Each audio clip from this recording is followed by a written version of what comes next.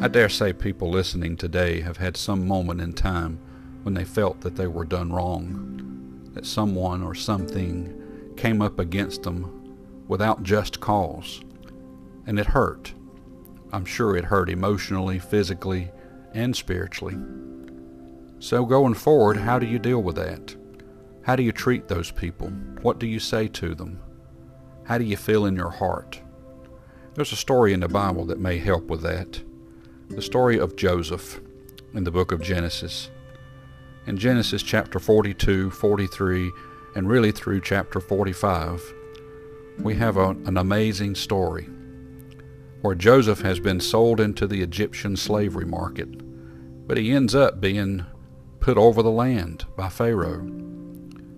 And so a famine comes into the land, and Joseph's brothers venture into town, and they see Joseph, but they don't know who he is.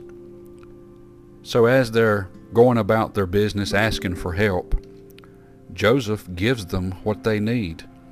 It says in verse 25 of chapter 42, "Then Joseph commanded to fill their sacks with corn, and to restore every man's money into his sack, and to give them provision for the way, and thus did he unto them."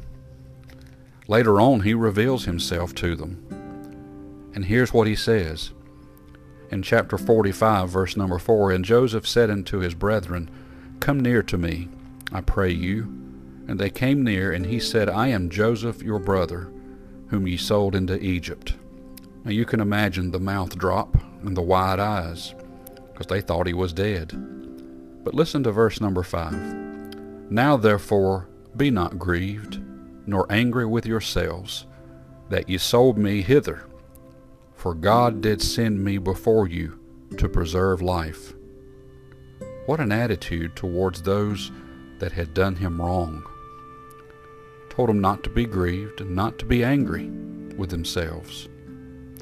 He saw God working in the situation. And maybe you and I, if we would have a little more compassion once in a while, and look at maybe the circumstances of those that have wronged us, they too may need help. They need encouragement. They need prayer.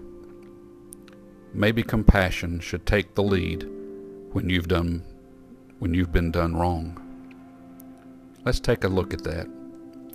Remember Joseph. May God bless you and have a wonderful day.